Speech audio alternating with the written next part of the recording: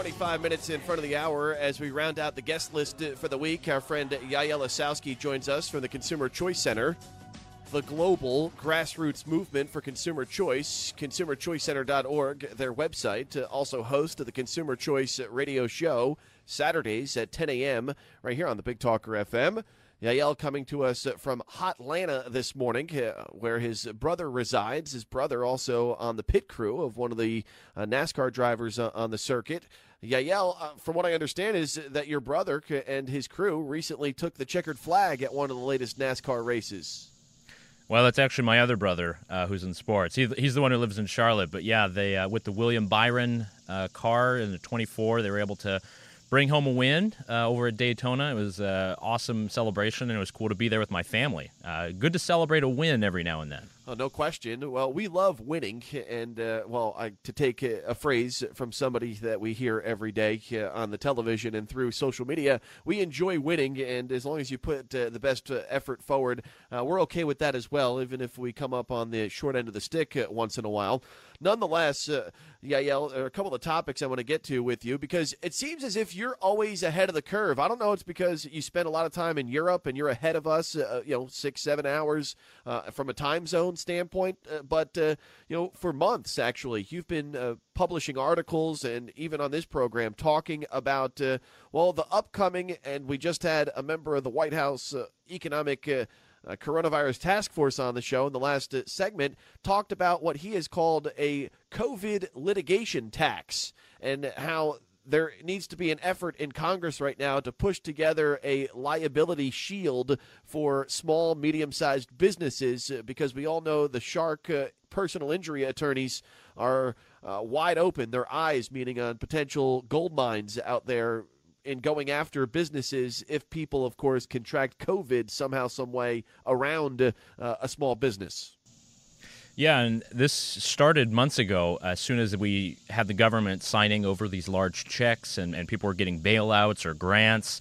And then the question started to become that, we've already see this sea and this scourge of lawsuits coming our way. I think between March and May, there were already 2,400 lawsuits related to corona. And these have to do with people who have contracted it, whether it be at work or whether they were a consumer or whether it's schools that are opening back up. So it started becoming an issue sort of over the summer and before then.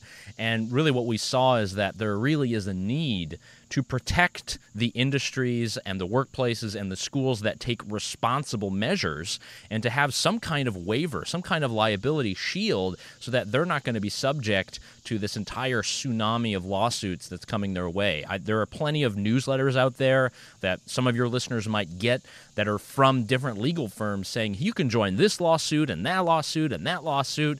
Everyone's probably gotten an email from the Apple settlement because something with their update, and you can get a big spanking 63 cents deposited to your bank account. And this is happening so much, and I think it's really holding a lot of small businesses back because they've been under lockdown for months. They want to open up. They've taken all the guidelines into account. They've provided masks. They have the social distancing. They have the shields where necessary. And that doesn't mean that that's going to stop the lawsuits. And I think that's why it's important to have this liability shield in place. It's actually very important for consumers, too, because then if all these organizations and companies are having to spend all their money on lawyers and trying to figure out how to deal with these lawsuits, it means they have to raise their prices elsewhere. And that affects you, it affects me, it affects every single listener. So that was the idea of the liability waiver, the liability shield. It was in the Senate proposal that was voted on yesterday. It seems the Democrats banded together in the Senate to vote against it because they called it not adequate. So that's unfortunate, but we're going to keep fighting the message and hopefully have some kind of liability shield so that as we come out from under lockdown, small, medium-sized businesses, schools don't have to be worried by the army of lawyers that are coming their way.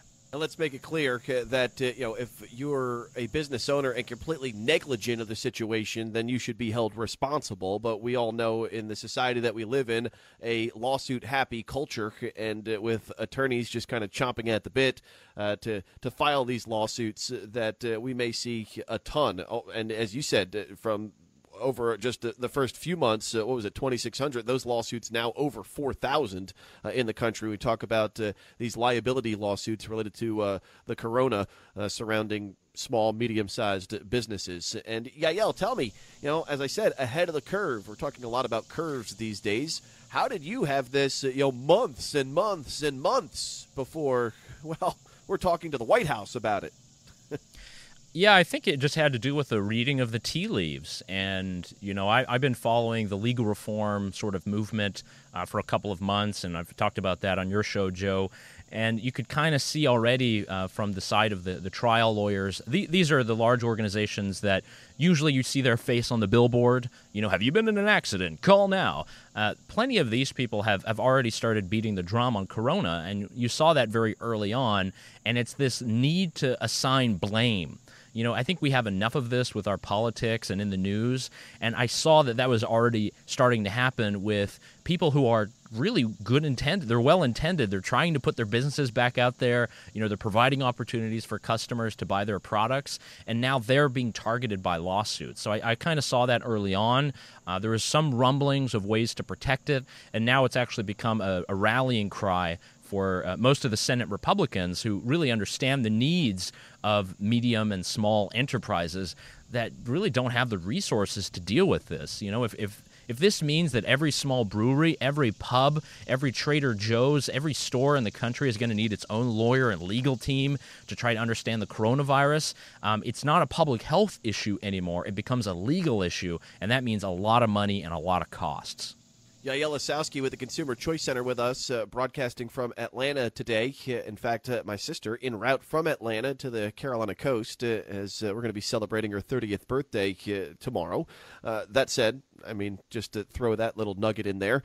Well, and with that being said, you talk about public health, you talk about, getting together with family and friends. Are you telling me that, the Trump administration and the federal government is looking at telling me they're already, of course, coming after us when it comes to, which products we consume as far as food? We know there's been an attack on red meat for several years now, and that's why I am a big supporter and proponent of my friend John Mullins and his business, America's Choice Gourmet. It's where I get all my T-bone steaks and New York strips from, and in fact, we'll be giving some out early next week. We've got protein packages that we've put together with America's Choice Gourmet, red meat, lots of it, to fans and supporters of ours that will be delivering to you all types of steaks, poultry, and pork coming your way next week. We've got 6 of those protein packages we're going to be giving out.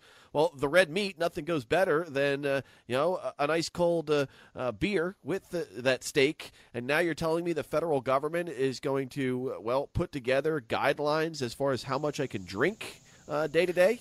Yeah, this is something that comes out every couple of years. I think every 5 years there are these dietary guidelines set up by the FDA, brought to you by the same people who brought you the food pyramid, by the way, which has been debunked. But now the new understanding from many alcohol researchers and academics is that the recommended amount and the limit is 1 drink per day. That actually is standing against many different studies that show many benefits of moderate drinking. We're not talking about binge drinking here, but moderate drinking. And now they've put enough pressure on many people who are bureaucrats in the government to make it so that only 1 drink will be the recommended limit. It right now stands at 2. With this change, that means that the government is endorsing sort of this teetotaler mentality. And I understand that Donald Trump himself is a teetotaler. He doesn't drink alcohol. That's fine. But this is the United States of America, and we can make that choice on our own. And to see that these changes are being done kind of behind the scenes, there's a lot of lobbying by many researchers, many prohibition groups. We've talked about prohibition in the past, Joe. Many of these people, take the spirit of temperance, and they want to enshrine this into law and into regulation. And that's what we're seeing right now with these new guidelines. You thought that, having your 2 beers after a hard day's work was satisfactory and made your life better. According to the government, they say no. So it's important to highlight this, and hopefully we can get a bit more people in tune and maybe change the tune of the government to make sure that we can get our drinks as we demand. Well, I'm going to have to ask my grandmother for some reference on this. My 92-year-old grandmother, who's been having 2 glasses of wine a day at least since, the Great Depression. I'm wondering how, in fact, she would react to the federal government telling her how much she should be consuming when it comes to her vino on a daily basis. I'll get a report back to you next week on how she reacts to that. How does that sound? Yeah, that'd be great. These are the people that we need to learn from. These are people who've had these habits, and they've been able to use them in their lives. And you can make healthy decisions everywhere. And again, moderation is the key, but we don't need a sort of government recommendation in order to do that. And the same government that, of course, kept all of the liquor and beer stores open in the middle of the pandemic, while many other small businesses had to shutter their doors. And in the state of North Carolina, of course, we know the government runs the alcohol system. Yeah. Yeah, it's an unfortunate fact. With us this morning from the Consumer Choice Center. Do I still have you, Yael? Are you with us? Oh yeah, no, I'm just thinking about the different things that we've been told over the years, the ways that we've had the pandemic really shift our politics and really make it super hard for people to get a drink at the end of the day. I think that should incense, I know, many of your listeners. And look, the entire point of having free choice and the ability to choose these things is something that we need to protect. Yeah, I had a caller, and I want to get to this final point here because a lot, well, and rightfully so, in the news lately surrounding the latest round of wildfires out towards the western part of the country and up into Washington State and Oregon, and then, of course, traditionally in California, these seasonal wildfires continue to spark and create destruction. I had a caller on before, and he talked about some of these. He would call them. We used to maybe call them conspiracy theories, but in this era of Trump and limited reliability on entities like the media and our politicians and the government as a whole, that some of these conspiracy, Alex Jones type of ways of thinking have become kind of mainstream. And in relation to the wildfires, I don't know if you've caught wind, but there are a couple of groups out here that have predicted that some of these wildfires, particularly in places like Oregon and Washington, were going to spark. Many months ago, they made this prediction, and now here we are. I'm not going to go with the organization that has put forward some of these thoughts, but was this coming, or maybe there's something to the latest tinfoil hat conspiracy on some of these wildfires that have sparked in places like Oregon and Washington, where we don't hear much about them typically.